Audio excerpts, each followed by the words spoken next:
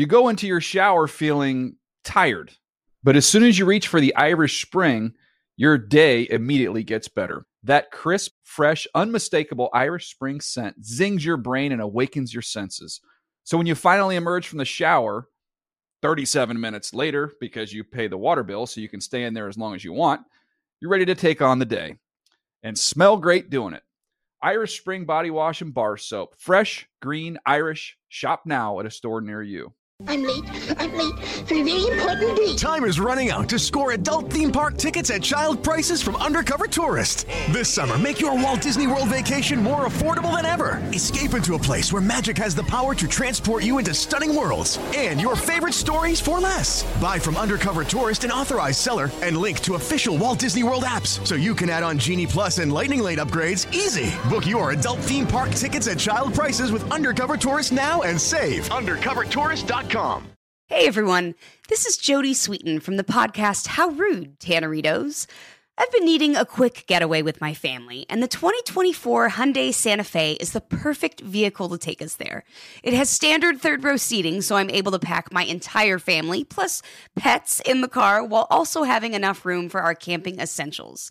Available H-Track all-wheel drive will get us through any dirt trails, and available dual wireless charging pads will ensure we never have to worry about getting stuck with a dead phone in the middle of nowhere. Visit HyundaiUSA.com or call 562-314-4603 for more details. Hyundai, there's joy in every journey. The Around the NFL podcast. Is this really the offseason? Welcome to another edition of the Around the NFL podcast. My name is Dan Hansis. Come to you from a room filled with some heroes. Mark Sessler, Greg Rosenthal. You know, this is not like any other offseason. Really, there is no offseason, as Mark has reminded us constantly over the last 7 years of the show, at least not for us. We're always busy, and we got the draft coming up now, free agency in the rear view now, and then the training camps, and then the season, and, you know, it just goes on and on and on. But also, this has been very different than every other offseason, obviously. Chris Wesseling, our great friend and colleague on the show, and passed away, of course, in February. And, you know, we've talked about it a lot, boys, you know, just trying to, you know, remembering Wes and mourning his loss and moving forward, or at least attempting to. And I want to bring in somebody here as we start today's show, Zach Keefer of The Athletic, who did a great job remembering Wes in a piece in The Athletic. Really great stuff. So, to start today's show, before we get to all the football stuff, want to talk about that. Welcome, Zach, to the Around the NFL podcast. Thank you, Dan. It is an honor to be on with you guys, one of my favorite NFL podcasts. So I wish it was under different circumstances, but I have learned a lot about the late, great Chris Wesseling over the last couple of months. You certainly have. I mean, that is... You really did a great job in it, and it required a sensitive touch, and you were always wary of that. And when you connected with all of us and you spoke with all of us, Ricky, Wesseling brothers, really appreciated you understanding kind of the sensitivity of the topic. And I think you really, as I texted you this morning, you kind of nailed the essence of the man. What did you learn about Wes? I mean, can I be honest? It was hard to nail the essence of this man because he was a character. I think, Mark, at some point you were like, you know, Wes always loved to collect characters in his life. He was the greatest character of all. Yeah. And I think you guys all kind of told me that in your own different way because you each kind of had a different relationship with him. But what, you know, stood out to me was this was a guy that for a long time, you know, a lot of people know him as the Around the NFL guy, the football nerd, all that. Before that, he was this guy that was really looking for something, right? He really was kind of this wandering soul, and he was looking for meaning in his life and in his job. And it all kind of came together when Greg stumbled upon this 50,000 word, you know, football story he wrote for his old website, and everything really changed. And, you know, like I wrote in the story, heed the call, but what a character. I mean, I couldn't get people off the phone. They wanted to talk about this guy so much. And it was, and at the same time, like when you're writing about this guy, there's a high bar to clear, right? Like you got to get this guy right. And he was such a fun, unique individual. I could almost hear Wes in the back of my mind saying, "You better get this right, man. You better do me justice." You know what I mean? It feels like that would be something he would say. You sure that wasn't Nick Wesseling's voice? His brother? Yeah, Nick was great, but at the end of our conversation, we talked for like 40 minutes. He was like, "Now, just so you know, you better not screw this up. You better get my brother right."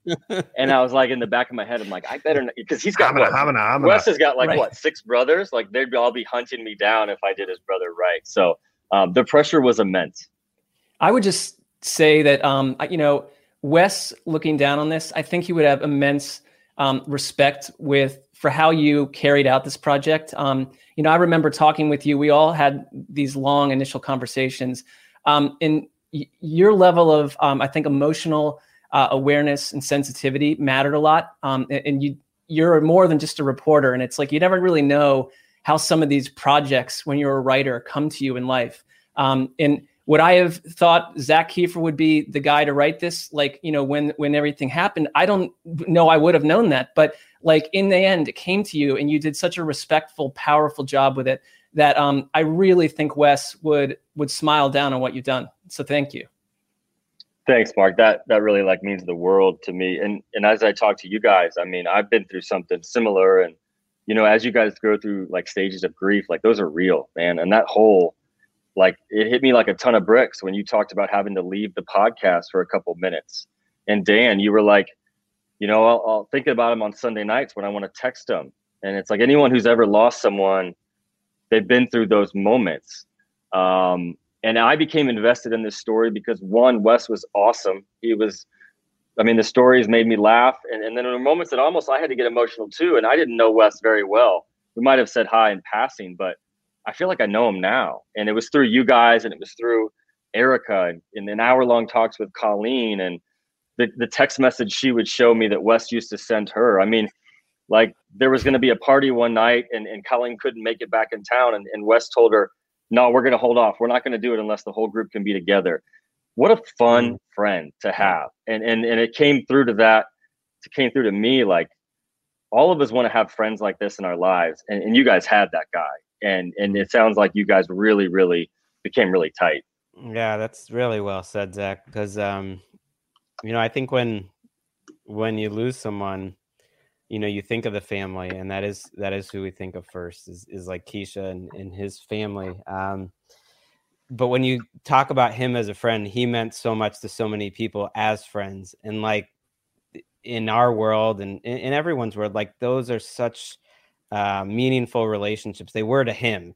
Like, I think that would have been one of the highest compliments you could give him, was that he was a great friend. And he was to us all differently, but to so many other people.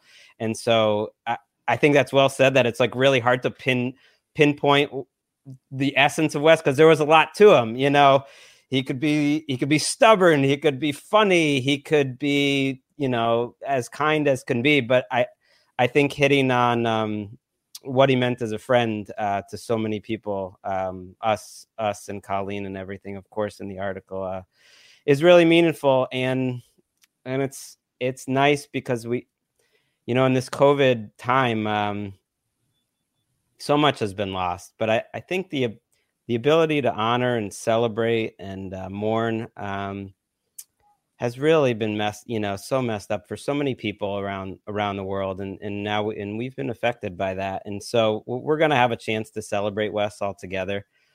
But I think something like this, where we're getting to celebrate him in print and sort of, in memoriam, like, I think that's important. Like, there's a reason people have been mourning and getting together and celebrating and honoring people for as long as there have been people. You know what I mean? It's because it helps. It's because it's meaningful. And so that really helps us. Thank you. And, you reading the story, and that was really well said, Greg, like reading the story isn't I'm reading what Zach wrote. And again, it's in The Athletic. Please check it out. About Chris. It's like, I don't know. I keep on waiting for the story to change as I'm reading it, that there's going to be a better ending. And then your story ends in kind of an abrupt way to me, not because of the writing, but just because there is no kind of happy ending to it. And that's still something that messes with you. And like we're planning a trip to Tybee Island at some point this year as a group to celebrate Wes. And, it's just like the fact that he won't be there with us. What we're going to do is celebrate him. And we know that's something that would make him happy. And it's a great way to pay respect to him. But it is a process for us. And I think, Zach, that's what your story did a nice job hitting on, that we're trying to figure it out. And the listeners are amazing. They've been so supportive of us. And even look at the comments of your story, Zach, immediately a huge outpouring in the comment section, people sharing Wes memories, what he meant to them. And that to me is another tribute to the man. The one thing that jumped out a lot was how real he was. Like, he wasn't a saint, right? And you guys know in this business, there's a lot of egos and there's a lot of that. There's fake. This guy was not that. I mean, there's that little story that a couple people told me about the NFL Network coach kind of being like, yeah, we just some things we can work on. And Wes is like, I will not be taking your advice. Like, he didn't play the game. He loved football for what it was. And I wrote in there, like, he wasn't in it for the clicks. And that's something that I admire. Like, he was doing 50,000 word stories on NFL stuff, and he wasn't getting paid a dime for it. Like, he loved the work for the right reasons, and he didn't play the ego game, and he didn't fall into that stuff. And a lot of people, I feel like, in this industry kind of do. And then to your point, Dan, I cannot begin to tell you the amount of outpouring of feedback I've gotten already in 5-6 hours. Like, I haven't been able to open my phone, and that's not because of the story I did. That's because of Wes, right? Like, I'm getting messages from people in Australia and England and Finland. And you know what? The one thing I hear over and over is I've never loved a guy more that I've never met. That's the kind of impact. And you guys know this. You guys have done shows all over the world, and you guys have had this huge following you've built up. But that's blown me away, how much this guy touched these people, whether it was cancer, whether it was football, whether it was, whatever. Writers, fans, people who don't even like football, people who've never listened to the podcast have reached out to say, I didn't even know this guy. And I loved every word of the story because of who he was. So you guys had a good one. He was an awesome guy. Well, I think you made, reading some of the comments, I think there were a lot of people out in America and beyond at a corporate job and maybe, sitting there and reading it at work and suddenly finding themselves shedding tears, because it's like we're all still sort of going through it in these very unpredictable stages. But I love that you wove in some of Wes's humor too, because like that shouldn't be lost. Like, he's the guy that, like, when he'd have a WrestleMania, there'd be like, he'd invite podcast listeners, which we it wasn't always something we were aware was going to happen. And then like, he didn't suffer fools, but he'd be anyone's friend. And some of my most like delicious Wes moments are like when we would be, in studio trying to tape something, and he just would have a meltdown over like the headset or things like that. Like when he get wound up, like there's only one Wes like that. So when you mentioned like hearing his laugh and his voice, like I definitely feel that all the time. And the way that you opened the story by mentioning the silence that's been left behind on this show, but just in our lives, like I thought that captured how I've been feeling, how we've been feeling so perfectly. Yeah, that hit me hard. Like when you told me that, and then a couple of other you guys were like, I can hear his voice, but it's not there. That's something a lot of people can relate to, right? Like when you've gone through a loss. So, and as hard as it was to write that at the very end, like you mentioned, Dan, like you're going to hear his voice for a long time, and it's going to kill you. He was that special.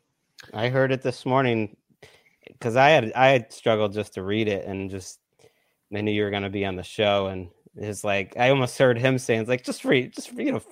It's like because I remember this other podcast that our friends did about his first battle too, and like a similar thing then, and I just started thinking he talked about too. There's just magic people in your life, and sometimes they're there for a little bit, sometimes they're there for a long time, like Wes was with us.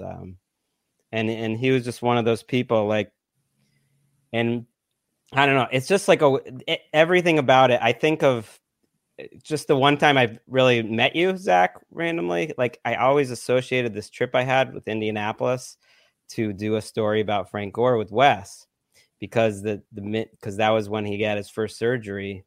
Right when he got cancer. It was the first thing I did when I got back home from that that trip, what was see him.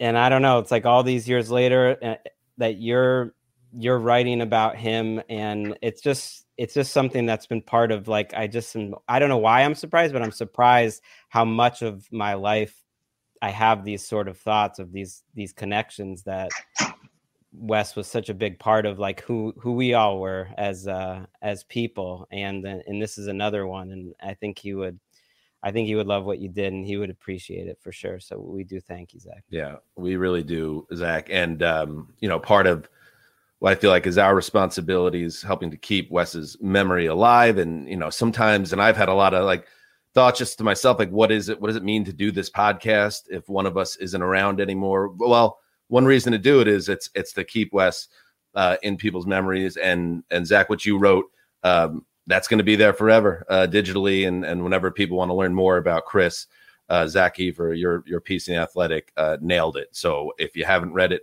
please read it. And again, Zach, we just say thank you for doing it the right way and honoring a great man.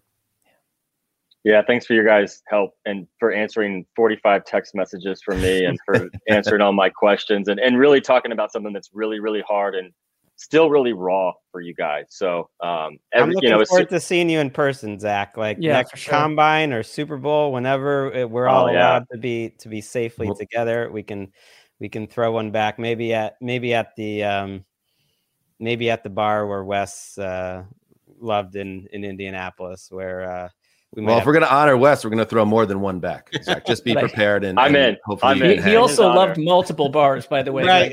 Just to let you know. Let's not narrow it down here. Zach, thank you again, and best of luck in the upcoming season. Does great jobs covering the NFL and the Colts. Zach Keefer, thank you, buddy. Thanks, guys. All right, there he goes. Yeah, that was awesome. He just did such a great job with it, boys. And I think, when he first reached out to us all, and he did that right as well. He kind of reached out to us individually, taking our temperature on it. There is an initial bit of trepidation. Is like, do you want to kind of be on record talking about him? And is it going to come out right? Because you don't have control, obviously, over the final product. But ultimately, I know, we're plugged in. Greg, you're very good in knowing like who's legit and who's not in league circles. We lean on you with that. And Zach just seemed like somebody who thought we could handle it. And I mean that sincerely. Like it as time goes on. And one thing that I've learned from this, and everyone means well. Everybody means well. In the NFL, as I've said on the show, all the people behind the scenes, shadowy league figures, colleagues, everybody was super cool. In the wake of Wes's passing in February. But like what happens with loss and people that are, truly close to somebody is the world moves on, and people that knew Wes and respected Wes, they say the right things and they mean it, 95% of them, but then life moves on. That's just the way life is. But then for the people that are really close to someone that goes, you're still there and you're still trying to figure it out. And we're at a certain place that's been really hard. Lakeisha is at a place that we can't fathom, and there's just layers to it. So I don't know. I don't even know where I'm going with this, other than to say that this is an ongoing process. It feels like it happened yesterday. It feels like a long time ago. But the fact that it was only, a little over 2 months ago? A little over 2 months. 2.5 months ago. That's unbelievable. Soon. I really like what you said there, Dan, because I think number one, and this is not a surprising, result from what's happened, but our group, for all the ups and downs we've had, I mean, our larger group, not just the three of us and Ricky, but larger, I think we've grown like immeasurably closer. And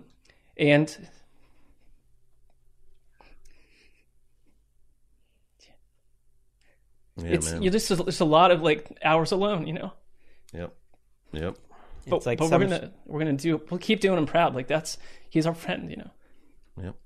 I think some shows like, we're trying to figure out the balance of things too. And, some shows we don't talk about them. Some shows we do, but it's all, it's always there.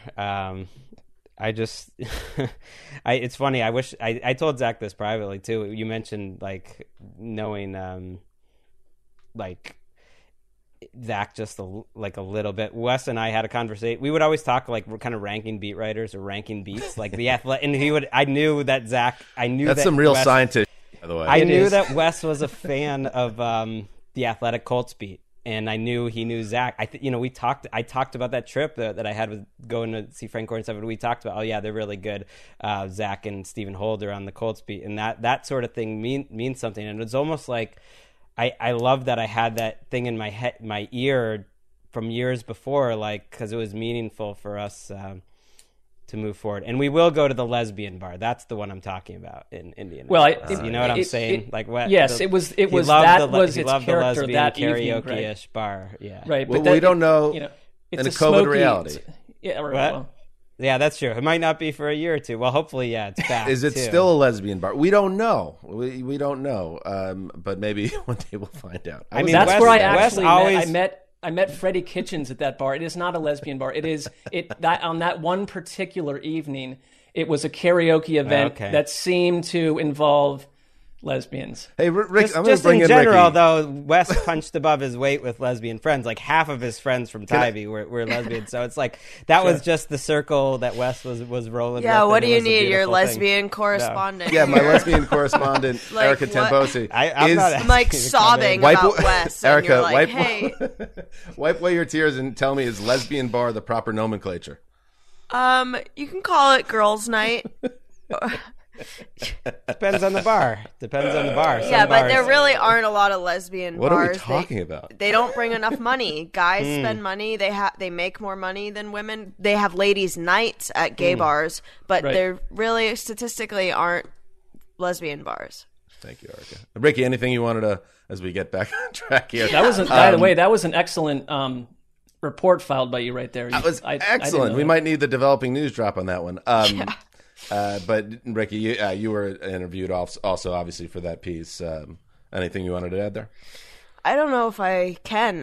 It was beautifully done, and you guys summed it up perfectly. I'm just like, I have this huge photo of him behind me, and it's it's in my living room. I'm in a 1-bedroom apartment where my setup is, so I'll be doing my workouts, and it's funny. I every time I turn around after doing a hard set or push-ups or whatever, I see Wes kind of laughing at me, and I talk to him. It's like my whole life is in this one room, and it's like sometimes I'm like talking to a damn photograph, but I hear his voice. He's telling me, it just doesn't feel real still.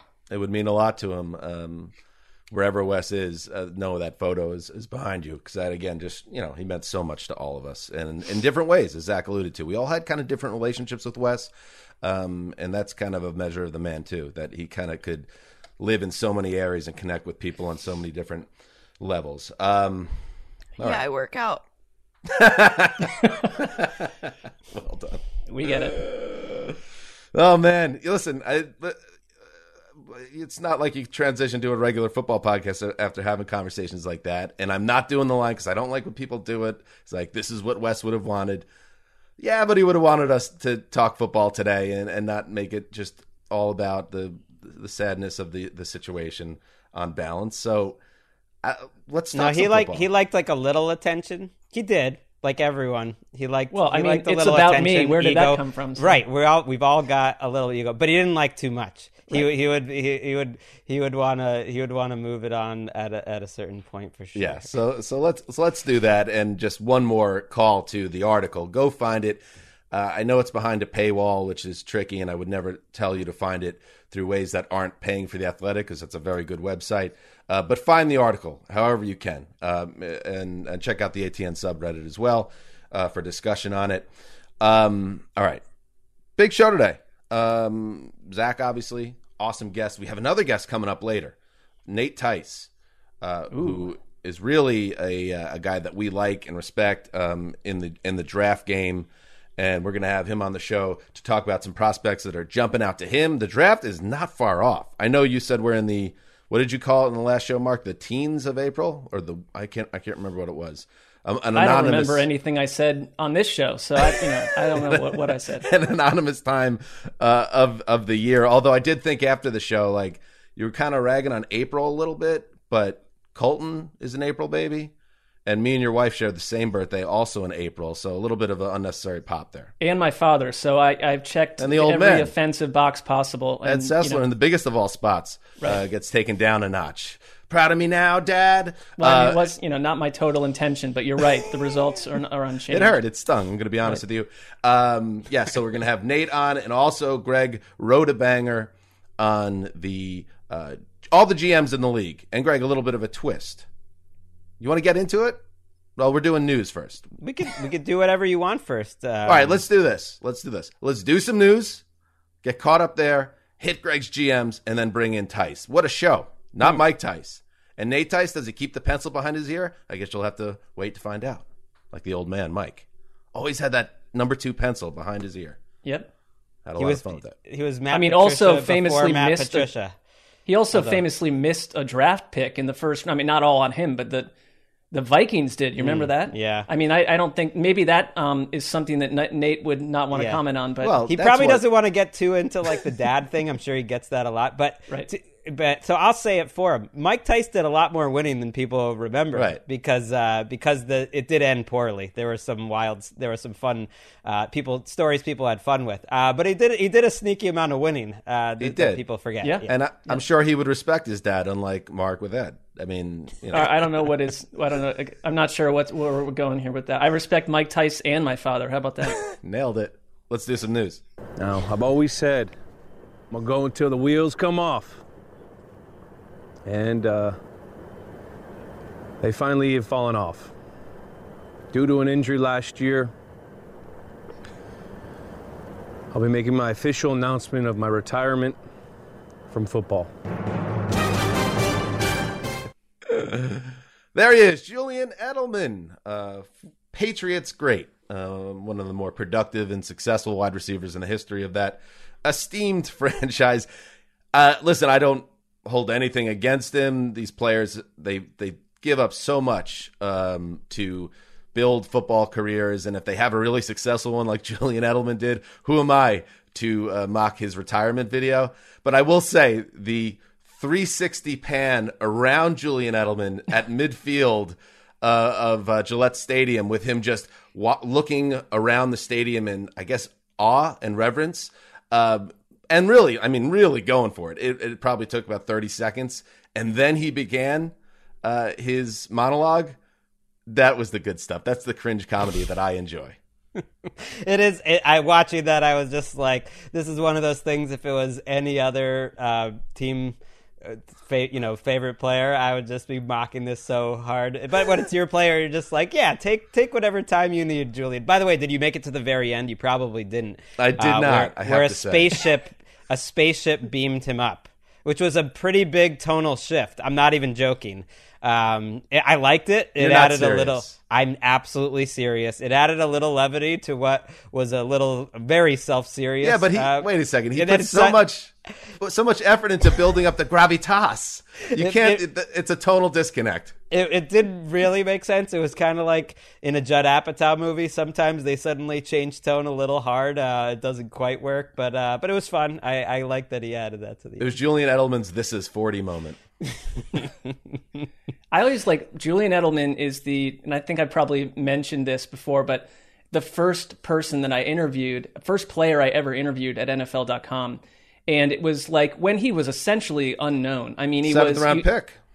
Well, he still, though, he had this like beautiful long Thor-like hair. And now this was the same day where Dan and I both were dispatched. I think they were kind of testing to see, if we could even do this. These guys got chops. We had the chops. Dan went and interviewed Brandon Lloyd, and I'll let Dan explain that. But I learned that day that version of Edelman, I think the whole beam me up and what he was in that announcement, he's really evolved as a person. I mean, he's not tight-lipped like some Patriots players were, but he was back then, and it was like 5 questions with Julian Edelman. I could not get him to say anything at all. And in fact, I even asked if he had tried to get funny, if he had molded his hair off of Thor, the Marvel character, and he just looked at me like, this person is a nut. This person's a total nut. And Dan's interviewing Brandon Lloyd and I look over and he's like, they're both giggling and laughing and enjoying each other. And it's just like, I learned a lot about the Patriots culture that day. Yeah, he never really got off that too much with the media, but he he was such a fascinating player. And the Hall of Fame argument that everyone's been having on Twitter this week is so annoying because, look, I'm usually the first one to talk Hall of Fame. Relentless. I'm interested in the Hall of Fame as an entity, but, you know, sometimes you just wish you could just talk about what he was as a player because it was so fascinating. I think there was levels to him. First of all, he had like an uncannily similar career to Troy Brown, which to me was Mr. Patriot. It's the only jersey I own. When I think of the 2000s, in terms of the Patriots, I think of Troy Brown. When I think of the 2010s, I think of Julian Edelman. Obviously, Brady is, you know, the guy who puts it all together, and Gronk is like a superior player. But to me, those were their two glue guys, and we're going to talk glue guys on our TV show this week. And Edelman was a return guy who was an incredible returner, like one of the best of the last 15 years as a returner, just like Troy Brown. Had no like receiving production for 3 or 4 years, finally gets his chance after Welker leaves and just takes over, but so dynamic. I mean, a college quarterback, Kent State, like a legit quarterback. It wasn't like, hey, I'm playing quarterback, sometimes I'm half, you know, they ran a crazy offense at Kent State, and he becomes this wide receiver who was a 7th-round pick but was so explosive and uncanny. And I remember saying pretty early when he started coming up, like, I'm taking him over Welker because he's making guys miss. He's making plays on his own. The combination of what he could do with his mind meld and with Brady and the way he was just physically gifted at getting open and doing things after the catch. He was such an integral, awesome just player. And so I don't care. I don't personally think he's a Hall of Famer, but I don't care that much about that when like that's dominating the thing. He had something greater, which was like, you knew him. You know, everybody, you knew him. He was in all the big spots. He played his best in the biggest moments. And it's like, what's better than that? You know, that's what people know. I mean, not here to judge our contemporaries, but it just seemed lazy to just break it down to just, is he going to Canton or not? When some guys, that's not the best way. Now, could he go to Hall of Fame? He could. And I think his playoff resume is a big part of that. He had 118 catches for 1,422 yards and 5 touchdowns in the postseason, which is crazy. When I think about his big playoff moment, Mark, you and I think Wes might have been with us as well. We were at Rocco's in Culver City. It was a great back and forth playoff game with the Ravens. I think it was the last like Joe Flacco flash in the postseason where he was just going toe to toe and outplaying Brady for a stretch of that game. Patriots come back from multiple scores, and the turning play of the game was Julian Edelman throwing a perfect deep spiral on a trick play to Danny Amendola.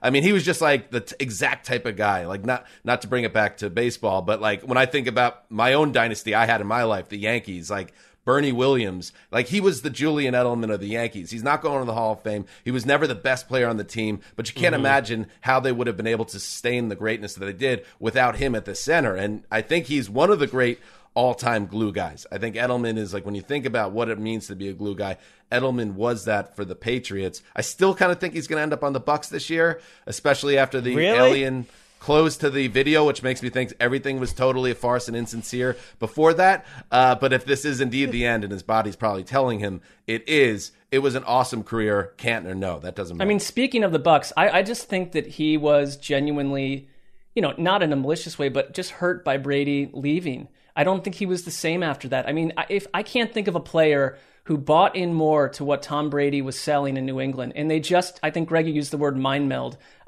They were in the biggest moments in January when it mattered the most.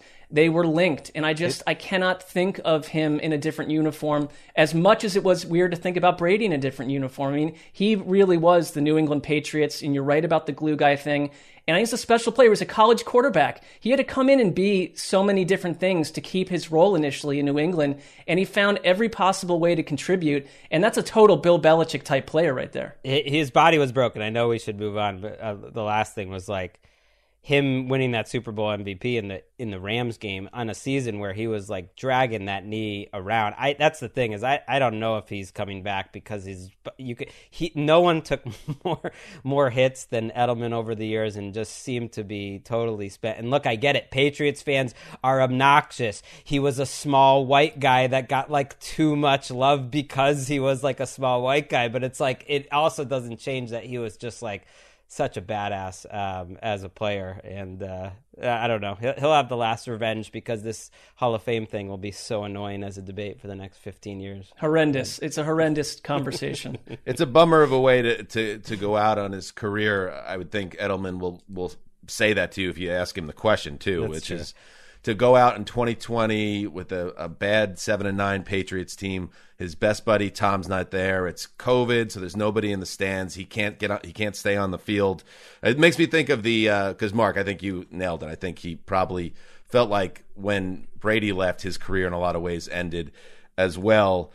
When Red was thinking about Andy after Andy escaped, and Red's still in the prison in Shawshank, and he just goes, "I guess I just miss my friend." No, bingo. Yeah, I feel like that's the way Julian was in his final season. All right. Speaking of future Hall of Famers, potentially, Jadeveon Clowney has found a home. Stop. As predicted, it happened. Jadeveon Clowney is on the Cleveland Browns. As predicted, it's a 1-year contract loaded with incentives that get up to $10 million if he plays well and stays on the field. And as predicted, Twitter went crazy with photoshops of Myles Garrett next to Jadeveon Clowney and various stories about the Browns' big offseason capped with a big move. All that to me is hokum, as Dave Damashek would say. But at the same time, do I hate the move, Mark? I don't hate the move. It's worth a shot, but just buyer beware. You're not getting the guy. You're not getting the guy that was blowing up that running back in the backfield at South Carolina. You're getting a potentially broken down near 30 guy that has struggles to stay healthy and has never put up huge numbers. Well, I think we did a network hit with Baldy, and he said it right away that he needs to be in shape. He needs to get his body ready for football. And have you guys heard a lot about that? Because when Baldy said that raised my eyebrow a little bit. No, it did. If it that's did for like me in too. football circles, a little like bit. He definitely wanted to get that out there. And Baldy talks to coaches, and Clowney's had a lot of surgeries in the off season over the last few years and missed a lot of off season work. And yeah, I think that's a factor to it. But that's what he was speaking to, that he was not showing up in the right way. I just think like the reason that I'm not. I don't think it's a reason to say it's a tipping point moment for Cleveland, and now they're unstoppable. It's like we shouldn't be looking at Jadeveon Clowney that way. It's maybe you get 10 games out of him, 11, I don't know. They took a bit of a risk signing Takk McKinley too, and so maybe the combination of those two guys and someone that you draft or a couple guys you draft form that right side of the defensive line across from Garrett. I don't think it's a Clowney come in and save the day type move. I mean, the Browns, I think, under Andrew Berry have done a nice job this offseason. The way they did last year, focusing on tight end and offensive line. This time around, the need on defense was clear. I mean, they were lashed on defense, and they were injured a lot last year, but they have shored up their secondary. They got Grant Delpit back. I really like the signing of Ronnie Harrison during the year last year. Their secondary looks like a strength right now, and that kind of thing can really help the pass rush. So maybe part of it is Clowney in a better situation than he was in Tennessee or in previous years? We'll wait and see, but he's going to a pretty good team where I think he is being put into a position to succeed, and he sounds motivated. I don't know what that means in real life, but listening to him yesterday, he said that the Browns and Andrew Berry were like relentless in pursuing him, and that mattered to him. That has to matter, 16 games or 17 games during the season too. I mean, I think sometimes you look at Clowney and like, is the motivation there? I don't know. I don't want to speak for him, but he's a player with question marks. I'm not just suddenly, because he's on the Browns, like doing the thing that a fan does where it's like, hey, he's my favorite player now. I am. I love Clowney. First of all, he's 28. He's been incredibly productive in his career because pressure is production. And to me, he's been one of the 10 best defensive ends over the last years. Now, the last 2 years been totally injured. Before that, though, no one played more. So it's always been this public perception he's playing through injuries, but he played 1,000 snaps a year. He was tough. Maybe he is more motivated now. But here's the thing: there's a no risk. $7 million is nothing to me. Cap space is such a waste to me. I still don't get why this isn't like more talked about. Why do 6-7 teams, even in this year where the cap went so down, still have more than $25 million in cap space? What is that doing for you? Ultimately, you're not really going to the max of using all the resources you can to make your team better this year. and spend all the money you can to all right, win here's the this answer. year. There's no impact on next year. It's $1 million. It's a 1-year contract. There's no risk to it to all. You're taking a resource and you're doing it with a guy who's gotten double teamed as much in the top 5 players in the entire NFL since he's been in it, including the last few years. So he's used to those double teams. He's used to winning battles, even if he's not like the best pass rusher in the world. Like, I love it. Give me some clout. Listen, this is I mean, and I'll say the point. I don't want to belabor this, but you're talking about the guy like he's a star, basically, and it's like Just that. below Why that. is he on his 4th team in 4 years? Why is he struggling to find a job deep? It's for a reason. And Baldy, like we said, plugged in as anybody. Is this guy doing the right things to be the best version of himself?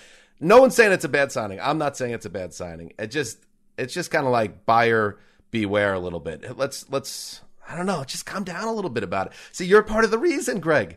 You're those guys that I are think saying it's he's like perfect. this. And by the way, he could also be seen. You say, okay, no, it's no risk. It's, it's $7 million. What does that mean? But there's that old term, the old Parcellsism. Maybe you could get somebody better in that spot, someone younger. Maybe Clowney at this stage of his career is a progress stopper. That's all. We'll see. That's right. He's 28. They can still Play the guitar? draft someone. They can still draft someone. I love it. I also just like, you love this signing because I got to do it. It's good for the podcast. It's good for the podcast. It's good that the Browns are getting so hyped now. I got to do a sandwich There's almost prop. only one way it can go, unfortunately. It's only Mark. fair that I do a sandwich prop. It just makes so much sense. So I'm going to set, go get my lunch prop, and you guys could take me up on it if you I don't will. want it to be sacks. I don't want sacks. It's going to be sacks, okay? No, I don't want sacks. So don't do it. Don't take it. I'm going to set the over-under. He finishes below. Oh, this is a tough one. And Greg is so high on him, but he's not a big sack guy. I All give right, me 4.5. some hurries. I'll Give go me 4.5. pressures. Okay, I'll take 4.5. I mean, you said it. If he nice hits and low 5 for sacks, me. you guys get the sandwiches. He finishes under. If he finishes under, you guys owe me. You're taking me 4.5. You better take that. I mean, that is a low number there, Mark. I'll take you. I mean, I could see it go either way, but why not take you on it? Sure. I mean, it would be amazing. I feel good to win, about 5. So. I thought you were gonna go like double digits. I mean, he's never had 10, so I mean, to act like I can't set it at 8.5 or something. I'm going to go on the low end. I know Tackles he's for an loss, intangible guy QB and all that hits, stuff. hurries, Yeah, I know. runs. But wait till 3 of them come on Zach Generational. Wilson. Then you're going to feel your sandwich bet.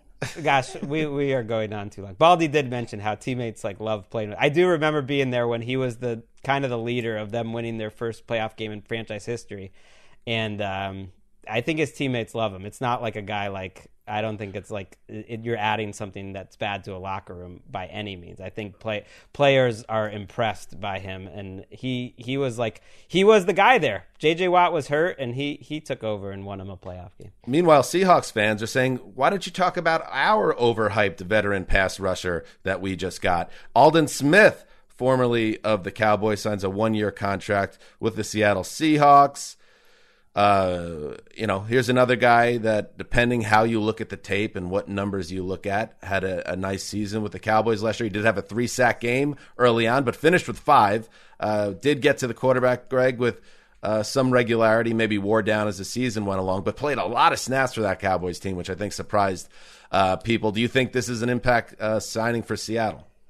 I think it's worth a shot because they've left themselves a little thin. He definitely wore down, so maybe he'll do better, in a lesser role. I know Seahawks fans are strangely excited about this defensive line.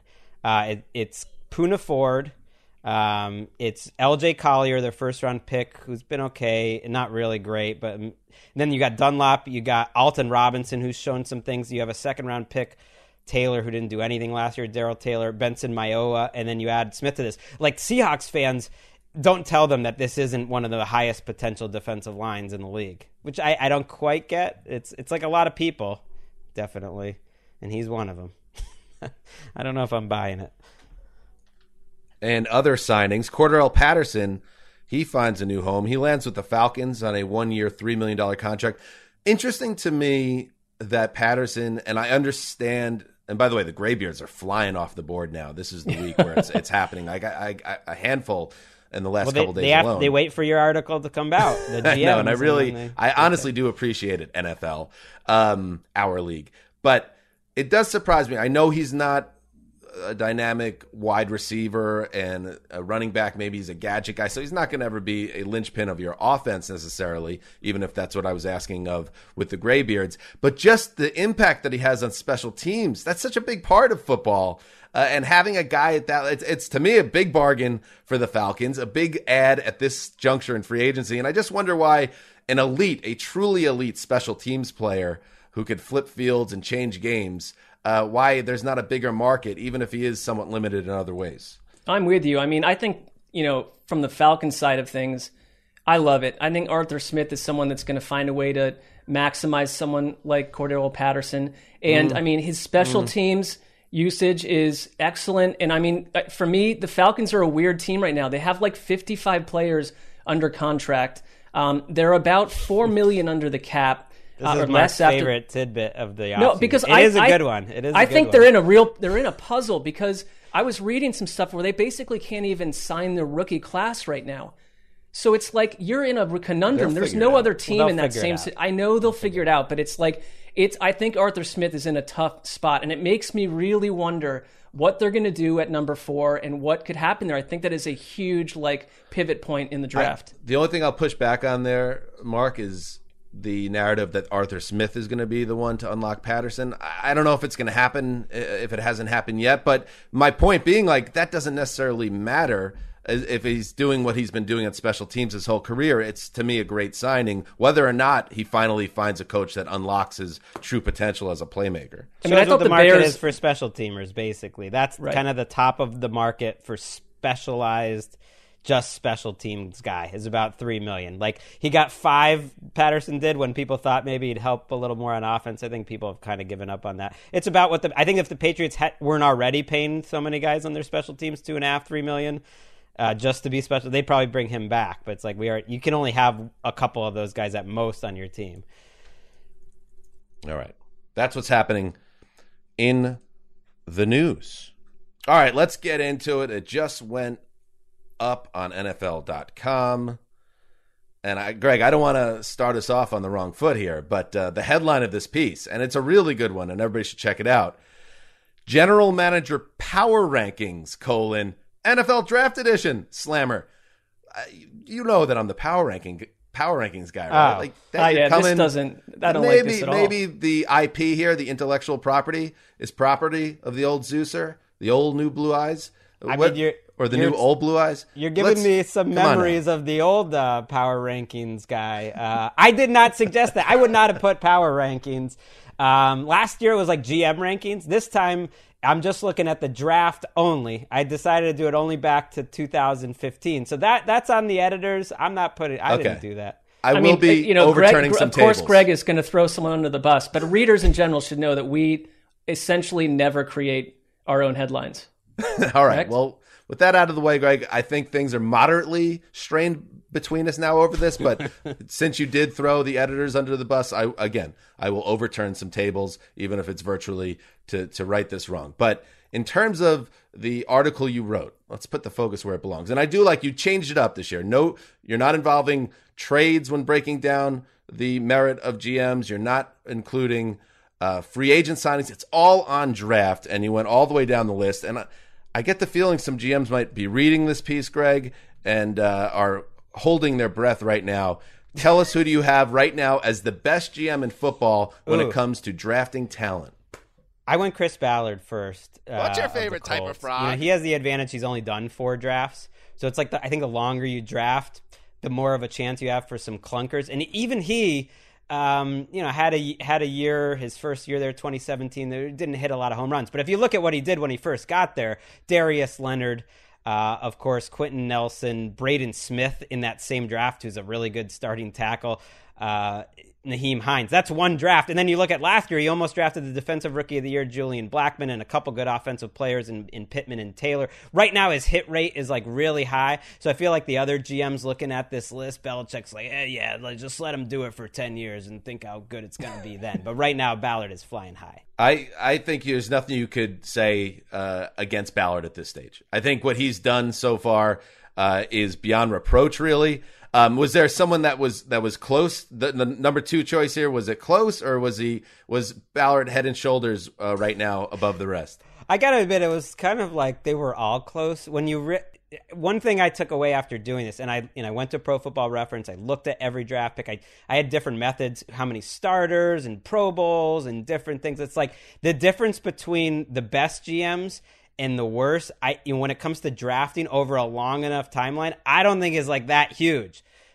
So especially the guys near the top of the list, Kevin Colbert with the Steelers is awesome. I mean, look at the receivers he's drafted in the last handful of years alone: Juju and Deontay Johnson and Claypool, and you add that to T.J. Watt and Dupree. He was right there. The one guy that surprised me being higher than I expected was Jason Light. Maybe I shouldn't be because they just won a Super Bowl, but when you think of Brady and Gronk and the guys they added in free agency being so important, but he drafted so many good players in Tampa, and his draft last year with Winfield and Tristan Wirfs kind of putting them over the top. Like, he was ranked number 3. I think Jason Light, who's seen some low rankings on the GM rankings before, he's going to be pretty excited. Yeah, I mean, Light, if it's not just recruiting Tom Brady. Like, he set the table there with a really solid roster. And, we've talked about it on our show that how many good defenses existed last year in the NFL. 2 or 3. I mean, most of them feel like, pushovers for the most part. The Bucs defense was a total game-changing unit, and so Light deserves a lot of credit. Colbert, to me, he has been doing it for a really long time. And you talk about, Ballard having a shorter track record, but a successful one. The Steelers have been mighty for so long under him, and he has become like the wide receiver drafting wizard. And I just think he's been an incredible asset to them, and as consistent as you could hope for from the GM position. Is there somebody, Greg, and I look at this list, and I'm scrolling and I'm scrolling and I'm scrolling, and I'm like, where's Belichick? Where's Belichick? 14, 15, 16, 17, 18 on this list. Bill Belichick was, first of all, as a Patriots guy, how hard was that? And that's out of 23. I mean, 9 guys didn't even count because they're brand new and they've only done one draft. I mean, did that surprise you, or did that kind of did that make sense to you as you did the exercise as confirmation that he's really struggled in this category in recent years? It didn't surprise me because, just being a fan, think of who are the good draft picks they've had. Joe Thuney, that was pretty good, but he's no longer on the team. That's not against him. Shaq Mason, and some other okay picks. I had to go back to Trey Flowers. I did my best pick, worst pick. I had to go back to 2015 and went Trey Flowers as the best pick. They had those years, they had, because of suspension, they lose a draft pick and then they trade out. They haven't had a first round pick 3 times, but their picks have been pretty bad. I mean, the second round defensive back picks, I just want to read them off. And all these picks were guys almost exactly that everyone watching the draft was like, really? All right, here are some defensive backs just since 2015 they have taken in the second round. Jordan Richards, Cyrus Jones, Duke Dawson, Juwan Williams, and Kyle Duggar. I like Duggar, by the way. He was a rookie last year. But the other 4, they gave him absolutely nothing. So the Patriots' strategy is load up on second-round picks because they're cheap. They've swung and missed so many times. And also, when you lose 14 first-round picks over a 20-year period for various cheating offenses, it's going to make your job harder. It's just there's no way around it. That's a fair point. I mean, also they've been picking their first round pick has essentially been a second round pick for so long that some of these GMs where the team hasn't advanced as quickly as you'd like are picking in the 10 to 15 slot. You know what? Colbert got it done. I mean, he's picking late. They've had a few whiffs too, though. But Belichick. I think it is just the pure drafting because you want to talk about team building and leadership. I mean, Belichick is second to none. I struggled. My eyes almost blew up on a list where Belichick is 2 spots removed from Ryan Pace. I just struggle with the concept of it. But I see it's basically essentially on who they've drafted. And the Patriots, they've struggled in that area. And there's no question about it. People like to get on Belichick for, he hasn't been that great at draft. They were a very good drafting, I would say, until this run. Julian Edelman, 7th round pick. It's sort of fallen apart ever since the draft where they traded up. People forget for Hightower and Chandler Jones and drafted them together. And since then, they have had trouble. Like Howie Roseman's another guy. Like I've done these GM rankings for years, and Roseman and Belichick, one year I think were 1-2, and Belichick's always won, and it was just like the body of his work over 20 years, and Roseman was always high. The Eagles were even worse in this exercise. I mean, the best player they've drafted that I could come up with in the last 4 years since he took back over, or 5 years since Roseman like got back out of the side of the building he didn't like, was Dallas Goedert. Like the next one was probably Wentz and like Jalen Mills, and then a lot of misses for I want to be like, if we ever, who knows where our career goes from here, but if we ever ended up working for a team website and it was the Eagles, I would demand to be on that forbidden area of the NovaCare complex in Philadelphia where all the ghosts hang out, the ghost of Chip Kelly and old Howie Roseman and that analytical guy that Roseman hated. I just want to be in that like dusty cobweb area of the NovaCare complex. I tend to think they would place your office as far away from like sort of the nerve center of football activities. What would to your begin role with. be? We would be kind of like we would be Eagles podcasters. I mean, this is okay. Baldy kind of a does grim that reality. a little bit. You know, Weish is working for AtlantaFalcons.com That's true. now, or the Falcons. So congrats to him. Like You try telling Baldy that he has to go sit in the office off in the distance. We need. How about I guess it's only going to work with like the GMs that I praised. John Robinson, I put you up at number 6. Not a lot of John Robinson love out there. I put you up, he says, assuming John Robinson watches the show. I love it. How about Jerry Jones? Like, people make fun of you all the time. You're in the top 8. So way to go, Jerry Jones. So if you got any extra scratch sitting around, you need 3 podcasters to just do like an incredibly positive Cowboys podcast. We could do that for the right And price. Stephen Jones is like, can you at least give me a slash and put me in the conversation? I know. Come on, I don't bro. know. I don't know what to do there. It's probably the guy not that really cleans the Jerry glasses? Jones at this point, but you don't really know. Like the guy that cleans Jerry's glasses, get him on a slash there. Finally, right. John Gruden, Mike Mayock, dead last. Now, listen, man, I get it, but I also don't get it because there has been. Here's the thing. We talk about this sometimes. We're talking about Cliff Kingsbury, for instance, and whenever I say he's on the hot seat this year, you say, well, when you look at what they've made progress in, since he's been there. So maybe this isn't a playoffs or bust for Cliff, and maybe you're right about that. With the Raiders, he inherited an awful team, John Gruden, and he rebuilt it to the point where they are very competitive. They've failed in recent Decembers, but I feel like there's more foundation since he's been there than there was when he came aboard. But you have him dead last with Mike Mayock along for the ride, so you don't agree, obviously. Someone had to be last. Gettleman was second to last. They've only had 3 drafts since Gruden's been there. They've had like 5 first-round picks in the last 2 drafts, and the best one is probably Josh Jacobs, who didn't look great last year. Overall, I mean, it was okay. Cleveland Farrell at number 4. Jonathan Abram was a bit of a fiasco. Like, everyone was kind of like waiting for him to come back from Hard Knocks, and he struggled last year. Like, the guys they drafted who looked good in 2019 didn't look so good in 2020, and they've had some pretty big swings and misses otherwise. So he was hurt because there's only 3 drafts to judge off of, and they've had a lot of premium picks, and they haven't really hit like any big ones, I would say. I mean, you'd have to look at the Khalil Mack trade and the haul that they got in return, and I don't think it looks that impressive, but I'd always have a question with the setup in Las Vegas.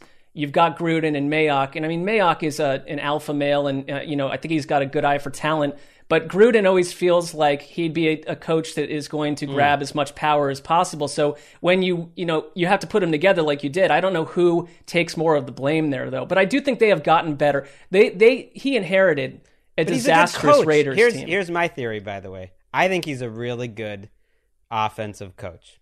So I think he's coaching them up offensively really well. And the rest of it, you go off the board a little bit. You take Farrell number 4. You take Ruggs ahead of some really talented wide receivers like Justin Jefferson and CeeDee Lamb. You're sticking your neck out a little bit. You got to be right on those picks. It's early, but the Farrell and some moves they've made in the defensive front confirm some doubts about Farrell. And Ruggs needs to hit. Ruggs needs to hit in a big way, especially with Justin Jefferson being all world in his first year in Minnesota. All right, check it out, NFL.com/Rosenthal. If Mayock ever comes back to NFL Network, I just They're hope he won't know about this. But it seems like they always find out somehow. We've known you for like 10 years, Greg, and like half of your relationships are like Larry David. There's like some uncomfortable nature to them. So it won't be, I'm sure you'll be okay with it. You'll be cool. Yeah, I mean, it's not like he was texting me to go play doubles or anything. No, he definitely was not. Greg's like our version of Larry David. All right, take it. Moving on. Larry Next, David money. Give me it. All right, we'll work on that as well. All right, good talk there. What a show. Zach Kiefer talking about the mailman. Did some good news. Greg's GM column, fire. And now, to cap things off, it is draft season. So let's get a rising star in the draft analysis game. He is a contributor for The Athletic. He writes draft reports for Bleacher Report, and he is a second-time visitor to the Around the NFL podcast. Let's welcome back Nate Tice. Welcome back, buddy. Thanks for having me. So 2 times, when is there like a cap after 5 or like a T-shirt with your name on it after 10 or something like that? No, there's definitely not a cap, but this kind of this piqued the curiosity of our listenership for sure, that I kind of let it slip that we do have like a hit it and quit it club. People that are one non-hit wonders. The check the box club. Gotta. Yeah, and you know, if you don't bring the heat, and for whatever reason you rub us the wrong way, whether it's your performance or even your internet connection, it could be your history. So Nate, I think this confirms that we view you as an asset on the show. And you know, it's a Mark and Greg will test the draft blind spot. Maybe is a little too strong, but also spot on. We need help sometimes. I don't think it's too strong. I think it may be accurate. Yeah, it might be spot on. It's not our thing. We really take over. We take the baton once these guys hit the pro level, but we need help, and we want to talk about some of these prospects that are interesting to you. Let's start at quarterback. Nate, I mean, everybody loves to talk quarterback. Justin Fields is a guy who, it depends who you talk to. You know, obviously he's one of those guys that's a somewhat polarizing figure. Where do you fall on Fields and where he fits into this, and whether people will be smacking their foreheads one way or the other a couple of years from now about where he went?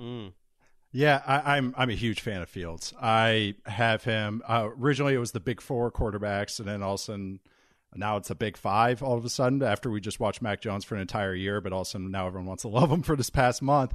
But I have Fields at 2 overall, my just prospects, and also just behind Trevor Lawrence. And I think he's closer to Trevor Lawrence, who I do view as truly a generational quarterback prospect. I view Fields as closer to him than any of the other quarterback prospects. Like I'm extremely high on him. I just think he checks all the boxes, especially as a modern quarterback.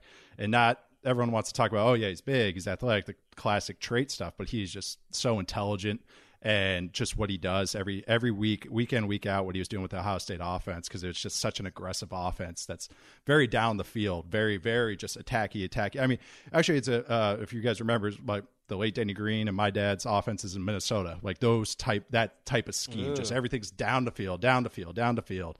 And he's so accurate at all 3 levels. That's what stunned me. I had heard of Justin Fields. You guys said, oh yeah, we don't focus on these guys until they're in the NFL. I'm about a half step better than you guys. Like I watch Wisconsin football games, a couple other big games, and that's about it. Like 10 college games a year, basically. And so I was like, all right, what's the hype on this guy? I watched him. I was just shocked how accurate he was. And I mean, it's all 3 levels, and he has the athleticism and the body control to kind of like, even when he's off balance and anything like that, still putting it on the money. So I think he really is almost as complete of a package as you can get at the quarterback position. I love it. I mean, he does throw dimes. That's the thing. Like you watch him. I'm no draftnik, but it's like 55 yards down the field, like it's nothing. Yep. On the spot, like accuracy should be the number one thing. And it's funny. I've watched what's happening this week in the Cognoscenti, and it was predictable.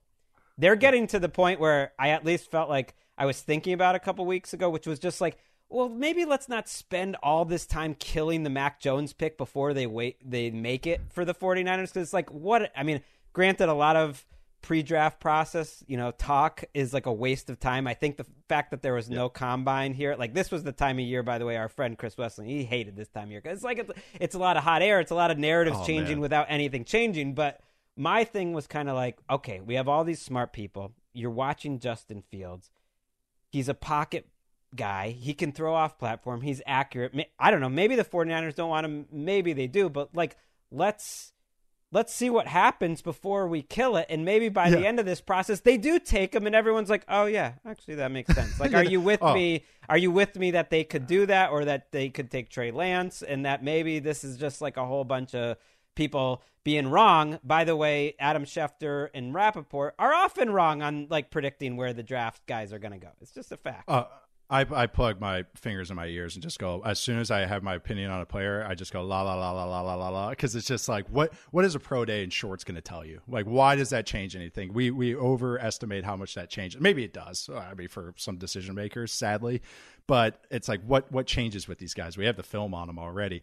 I do think it is a smokescreen. I do think at 3 they're going Fields or Lance. It just doesn't make sense to me. Like, you just watch these guys and you're like, I get it. Mac Jones is a fine player. Which one do you think if you had to guess? Because like Lance is a bit of a mystery to us. I think Fields is the pick, but or what they would have above. But I can see the argument for Lance, and Lance I compare to Donovan McNabb.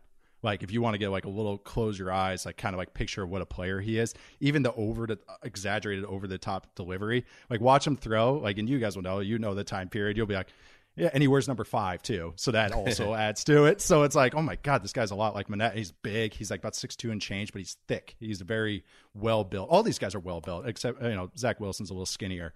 But I think it's Fields. That's a personal thing. But if they went Lance there, I get it. Like, because his upside is just huge, and Lance is so much more. He's an unprecedented kind of prospect, FCS, all that stuff. You guys have heard it, even if you're not paying attention to it.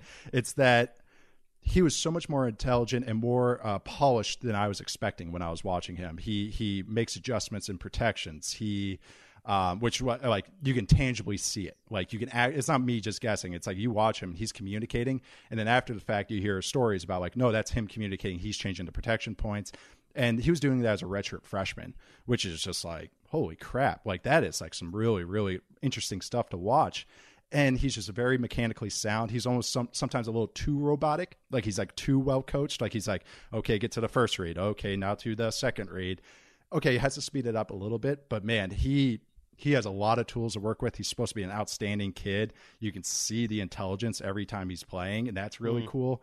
So he's a little less of a project than even I was expecting when I was first watching him, but he still is a little bit, just, adjustment to the speed of the game.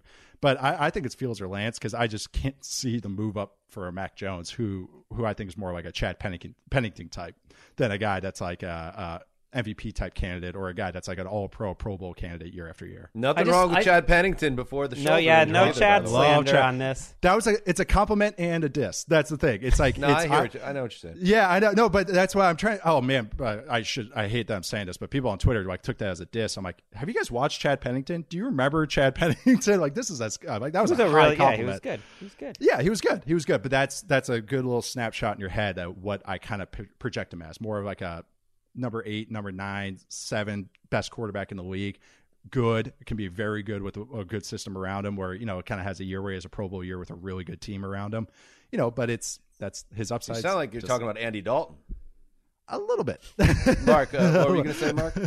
Well, first of all, I am mystified by the concept of the Niners having to delve into smoke screens when they're sitting at number 3. I mean, it's one thing if you, to me, that's the whole separate thing. But I would ask this almost on behalf of Dan and Jets fans. Like, it's kind of ticketed that it's Zach Wilson to the Jets. I wonder, one, if that could change during this process. We're getting close to the draft, so maybe it's just their guy.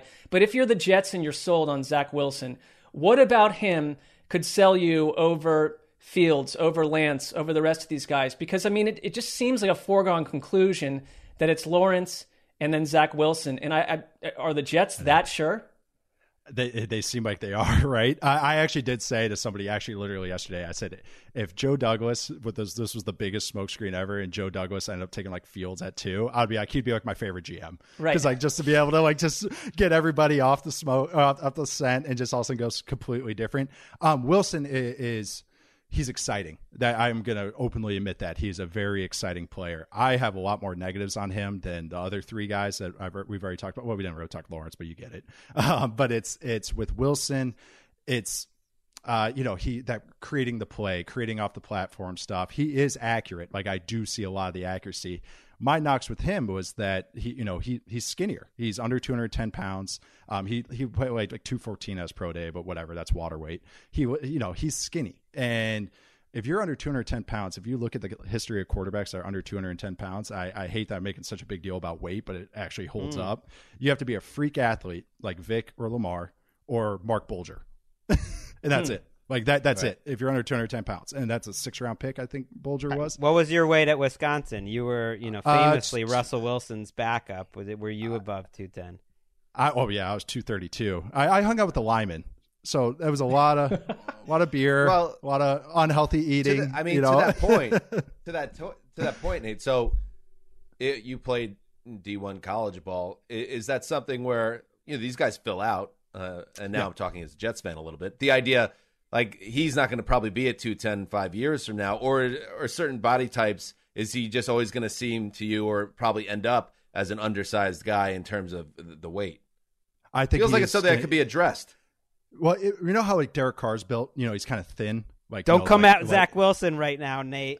Dan's got his backup already. I see that. But that's a great point. I think he is maxed out as far he can get stronger, and you can get it up to 210. But it's more like that's just a snapshot of his frame, and It's like he is skinny. I hate that I talk about like all these like body type stuff, but it does hold up.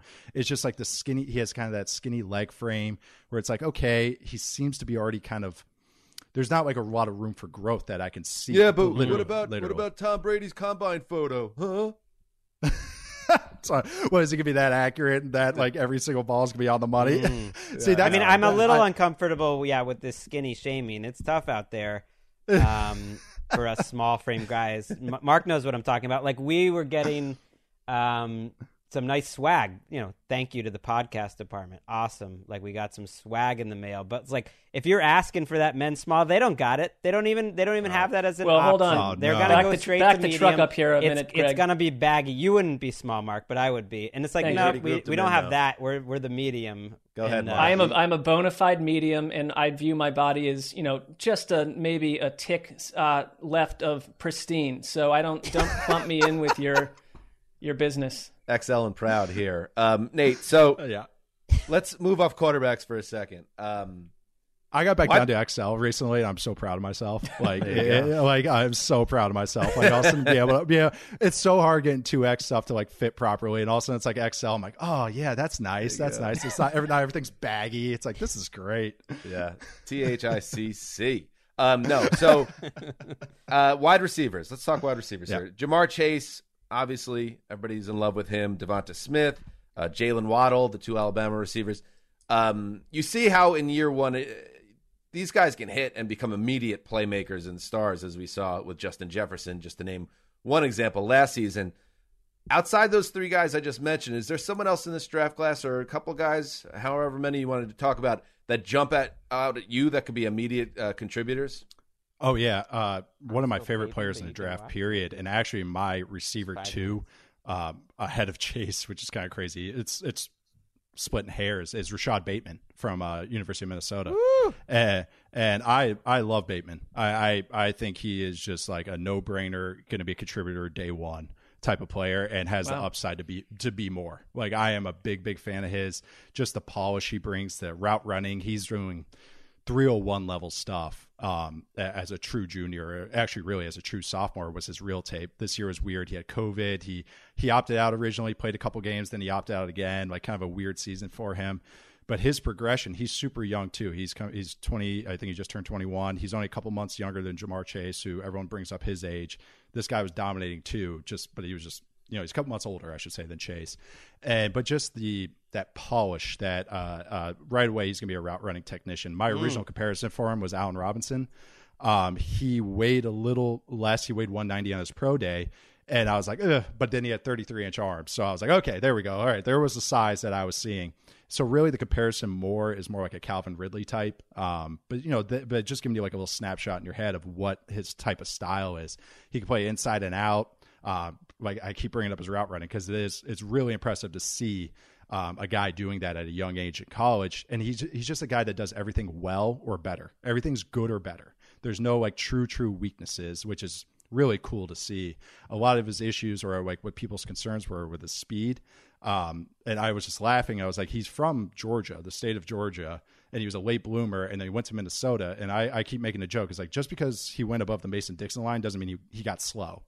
Like, he's still fast. Like he timed a 4.39 his pro day. He's more like a 4.48, 4.52 type of guy. But it's not a weakness. It's just like he's not. Give it to me. Not outstanding. Give him to the Patriots then. Yeah, if they can't get Fields, fit. I mean, my dream scenario is definitely Fields falls and they like trade up to 9 with Detroit or whatever the number, and they go get Justin Fields. But backing that up, try another receiver. Give up on N'Keal Harry. This is a deep receiver draft. Listen to Nate Tice. I mean, you're saying he's up there with Jamar Chase. Some people think he might not even get drafted in the first round, so that is a bold take. This is much like when our friend Spice Rack came on and went hard on, was it Jonathan Williams? And really his reputation as a draft analyst was going to be based on that player. So if tarnished you want to beyond be recognition. Right. If you want to be on the 3-timer club, Nate, I think it's going to really depend on. You're going to have to hit.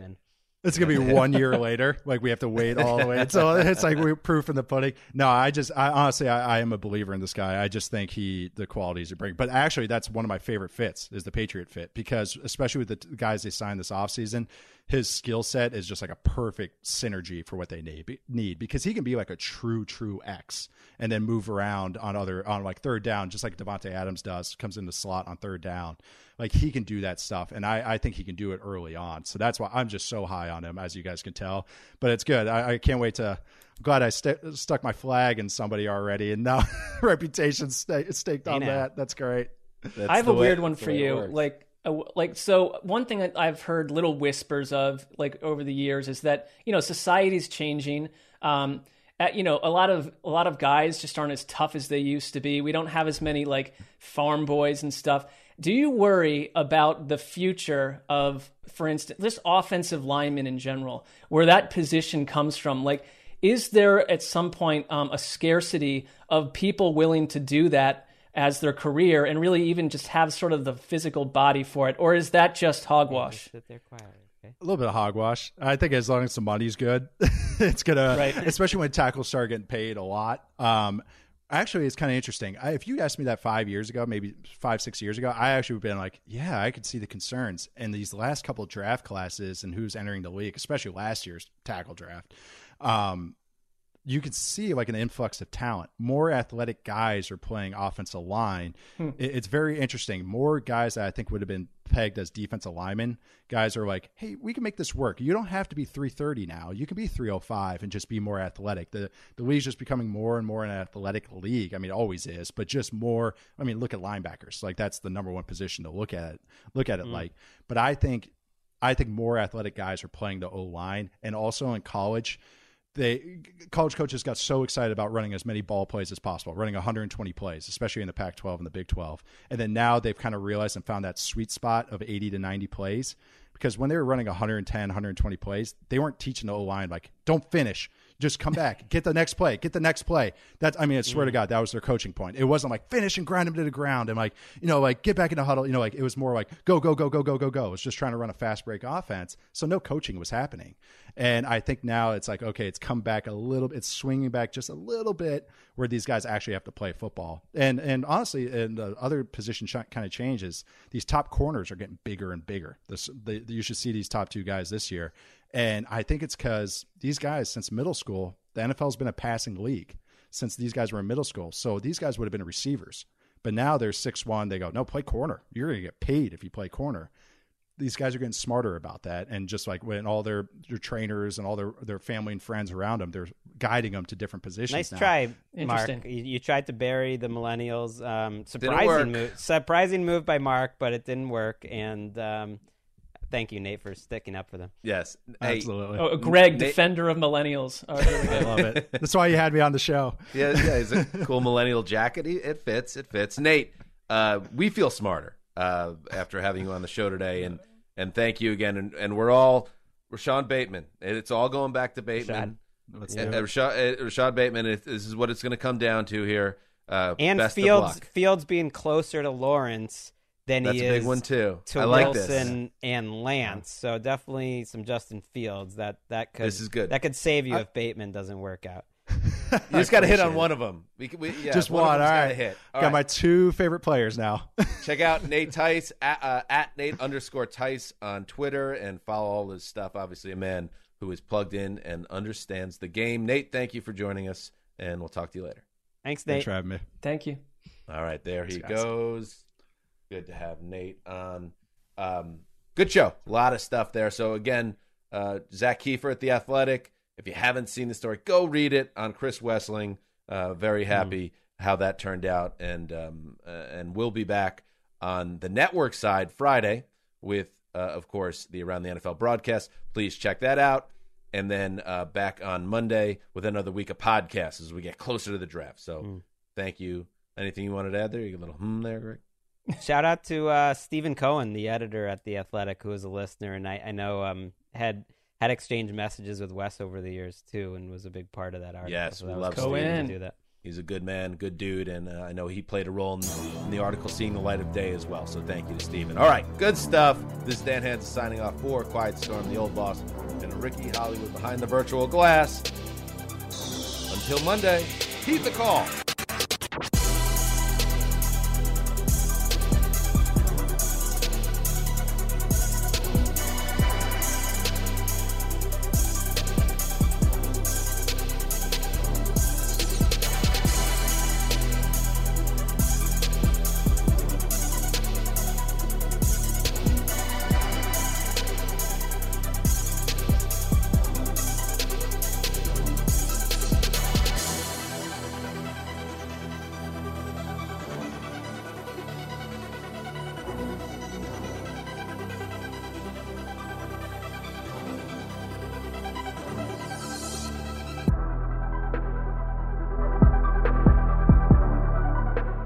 You go into your shower feeling tired, but as soon as you reach for the Irish Spring, your day immediately gets better. That crisp, fresh, unmistakable Irish Spring scent zings your brain and awakens your senses.